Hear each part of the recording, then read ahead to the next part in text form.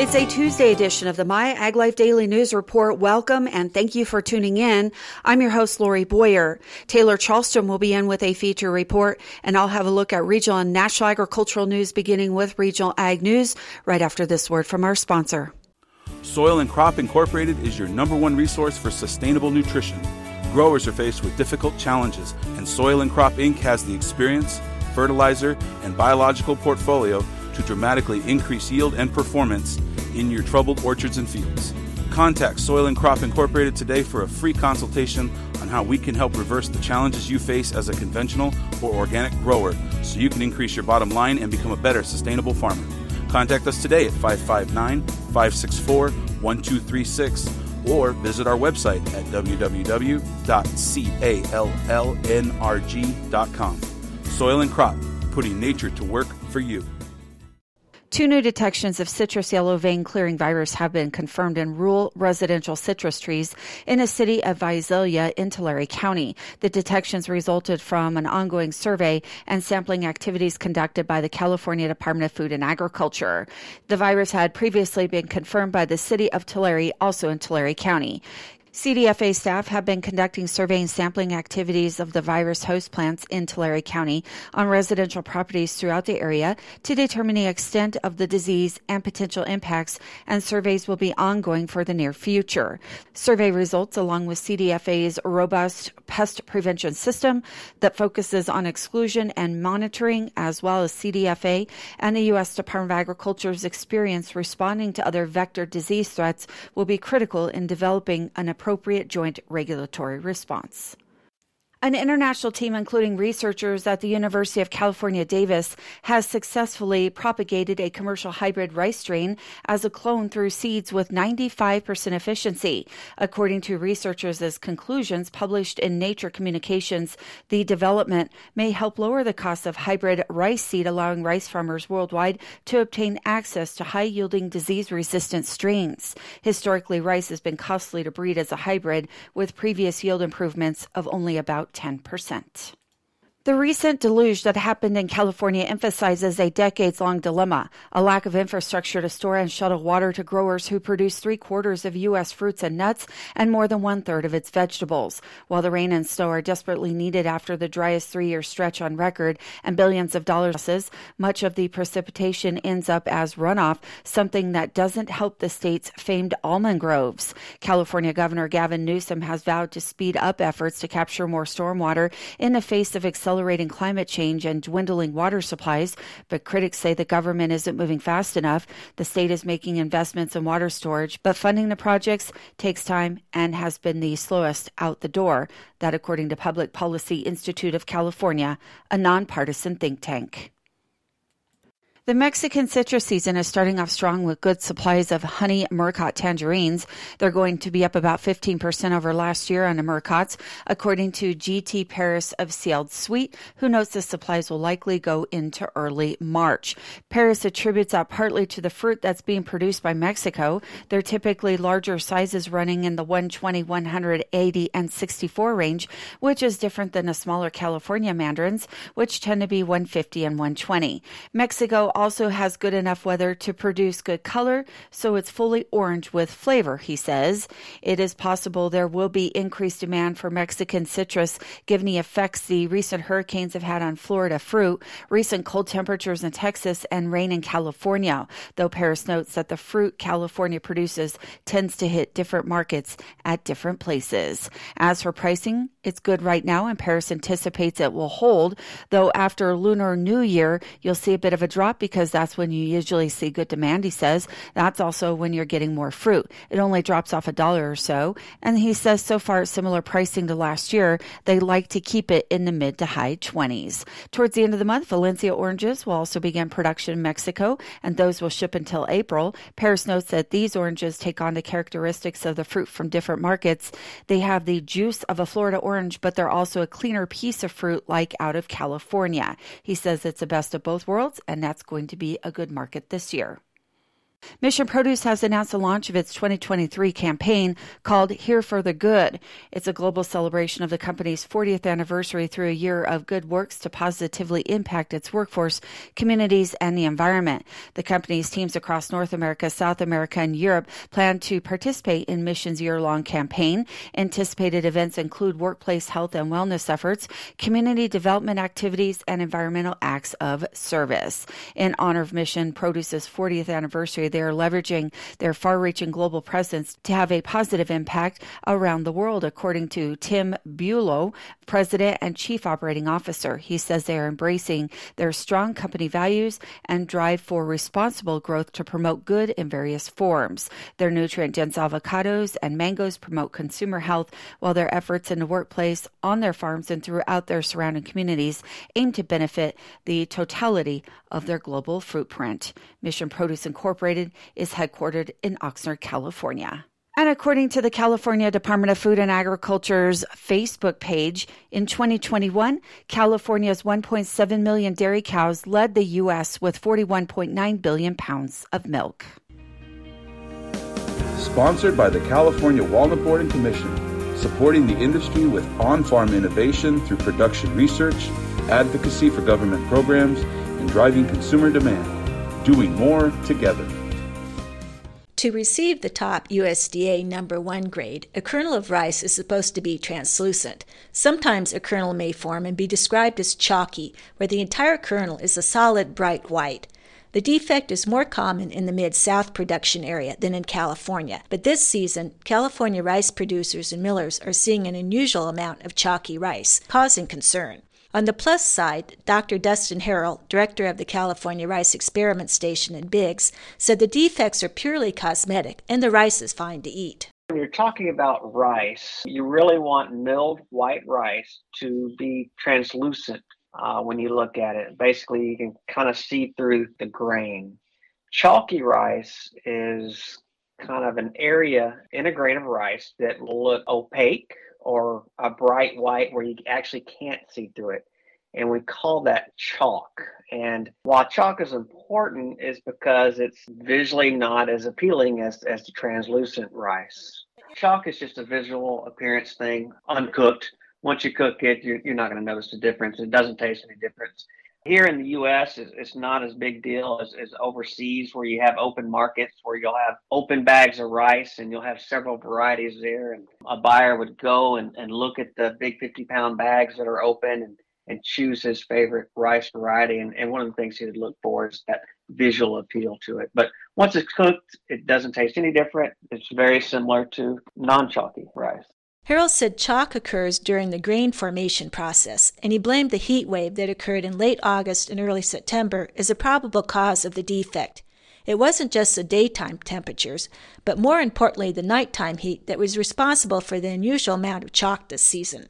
Chalk is a function of whenever that grain is developing and that starch is filling the grain, the environmental conditions when that's occurring. If it's occurring at a normal rate and in normal environmental conditions, it'll pack normally, and the grain, once it matures correctly, it'll come out translucent. This year, what we saw is that whenever we have extremely high temperatures, and this year in California, we had some temperatures during late August, early September, where the temperatures were in the triple digits, and we even hit 115 one day. Now, some research out of the Mid-South has shown that nighttime temperatures is actually more important than daytime temperatures. And hot nighttime temperatures will cause the packing of the starch in the grain to go at a faster than normal rate. And what that'll cause is little bubbles within the grain, and those bubbles are what causes it not to be translucent and more opaque and more white in color. In the Mid-South, where this is more common than what it is in California, the old adage is if you have nighttime temperatures that don't fall below 75 degrees at night, then you have a higher probability of having a chalky year. Now, here in California and the Sacramento Valley, it's very rare that we're ever going to have a nighttime temperature that doesn't fall below 75 degrees. In fact, if you look back to 2021, the hottest night that we had during that grain filling period was 69 degrees. typically on an average year, we're going to be in the low 60s for our nighttime temperatures during the grain filling. This year, we had several days above 73 and several above 75, and even one night that the nighttime temperatures didn't fall below 81 degrees. So very abnormal here in California. And typically, we rarely have chalk issues, and this year it is quite prevalent, and it's most likely due to that heat wave we saw this summer during a critical time period in the development of that rice. Not only does chalk cause visual issues, but a high percentage of it can also reduce the price growers receive for their crop. Harold said the USDA grades rice, and one of the things they look at is the amount of kernels that are chalky. The defect also can weaken the integrity of kernels, reducing milling turnout. Millers pay growers the most for whole rice kernels, with significantly lower prices for broken kernels and pieces. There's grading, USDA grading, when we look at rice. And chalk is one of the quality parameters that we look at. And typically, we want our rice to grade US number 1. And for it to grade US number 1, the chalk needs to be below 2%. So if it's a 2% or higher, it's going to be a USDA number 2. And if it's higher than 4%, it's actually going to be USDA number 3. Now, as the grades get worse and it goes from a 1 to a 2, our growers are going to be discounted whenever they sell that rice to the mill. Now, another problem with chalk is that the chalkiness in the grain actually makes the grain weaker. So when they mill that rice, it can actually break where it's chalky easier and cause more brokens. And again, growers are discounted for broken rice as compared to the whole rice or the head rice. So they can get discounted that way as well. So it's a double whammy this year. Harold said they did see differences among varieties and their susceptibility to chalkiness, but that also may be due to when they were planted and whether they were in that critical grain fill period during the heat wave. He said different classes of rice vary in their susceptibility to chalk development. Long grain rice, the type most widely grown in the South, is more prone to chalk development than the medium grain varieties grown here in California. So we saw some of our varieties had a little bit more chalk in it than others. One of our newer varieties, M211, had more chalk in it than, say, M206, which is another high-quality variety that's grown a lot here in California. And since M211 is really the first year that we've had it on a lot of acres, we really can't say that it's the variety that's going to have a lot more chalk. It might be because it's maturing later, because it matures about 7 days later than M206. And it might be that critical grain filling period actually occurred during the heat wave, where maybe if you had M206 planted at the same time, it might have had that period a little bit sooner. So it's too early to say that for sure that M211 is going to be a chalkier rice. It might just be that heat wave hit at the right time. Now, we do know that different classes of rice certainly tend to have more chalk than others. Like long grains will definitely have a lot more chalk or get chalk easier than, say, a medium grain variety that's more predominant here in California. Hopefully, the chalk that rice growers experience this year will be a rare occurrence, just like the early September heat wave. This is Vicki Boyd reporting for My Ag Life. JCS Marketing is your #1 way to connect with the ag industry. Through print magazines, digital media, podcast, and live and virtual events, JCS Marketing has the reach to inform, educate, and influence growers in the western United States. Everywhere you go, you see West Coast Nut Magazine on every one of my customers' tables. So that tells you everything. It's there, so they're reading it. Our My Ag Life platform includes podcast interviews and digital articles for busy professionals on the go. Our live events, continuing education webinars, and virtual conferences help growers connect with leading researchers and industry leaders. Let JCS Marketing help you connect. Combine harvester sales finished 2022 with healthy gains in unit sales, while ag tractors finished below 2021 levels in both the U.S. and Canada. The Association of Equipment Manufacturers says total U.S. ag tractor unit sales fell during December and the whole year when compared with 2021. The sub-40 horsepower segment led losses in both timeframes, losing 26% for the month and 19% for the calendar year. U.S. combine sales grew 16% in December and finished 2022 almost 16% higher than the previous year. Only one other segment was higher for the year, which was the 100-plus horsepower units, finishing the year up 11%, despite dropping 2% in December. Delegates of the American Farm Bureau Federation set the 2023 policy objectives for the organization. Farm News reporter Michael Clements shares more on the priorities discussed by the more than 300 delegates. The American Farm Bureau Federation wrapped up its annual convention in San Juan, Puerto Rico, setting policy objectives the organization wants to see accomplished in 2023. Sam Kiefer, AFBF Vice President of Public Policy, says the next Farm Bill was one of the top discussions. Heading into a Farm Bill year, our delegates held conversations on national farm policy, including being open to expanding the baseline for federal Farm Bill programs, as well as sending a clear message that we need to be developing more flexible risk management and disaster relief programs and expanding protection to growers of specialty crops all across the country. Following an AFBF forum last fall that united the dairy industry, delegates also voted to pursue federal milk marketing order reforms. Our delegates also called for more transparency in dairy and the federal milk marketing orders, and several of the changes around dairy, including supporting more USDA audits on the processing costs of milk to ensure that the data remains accurate, making sure that when there are votes in the federal milk marketing orders, that the cooperatives clearly communicate with their members regarding proposed changes. Other priorities include addressing food insecurity and trade. Our delegates took a position to expand food access programs that connect farms directly with food banks. On trade, our delegates sent a clear message to USDA asking them to continue working with Mexico and the Mexican government to drop the proposed ban on GM products and relying on the details of the U.S.-Mexico-Canada agreement when it comes to sound science. Michael Clements, San Juan, Puerto Rico. The National Association of Conservation Districts has announced the open application period for the 2023 Urban and Community Conservation Grant Initiative. The grants are open to any conservation district or tribe within the U.S. and in the territories. Through a partnership with the Natural Resources Conservation Service, NACD has awarded over $6.5 million to 131 conservation districts and tribes in 37 states and Puerto Rico.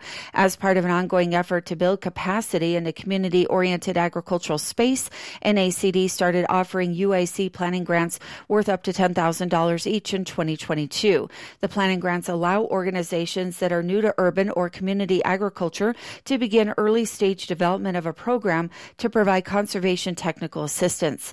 NACD will continue to offer the planning grants as well as the traditional implementation grants, which are more focused on the provision of technical assistance.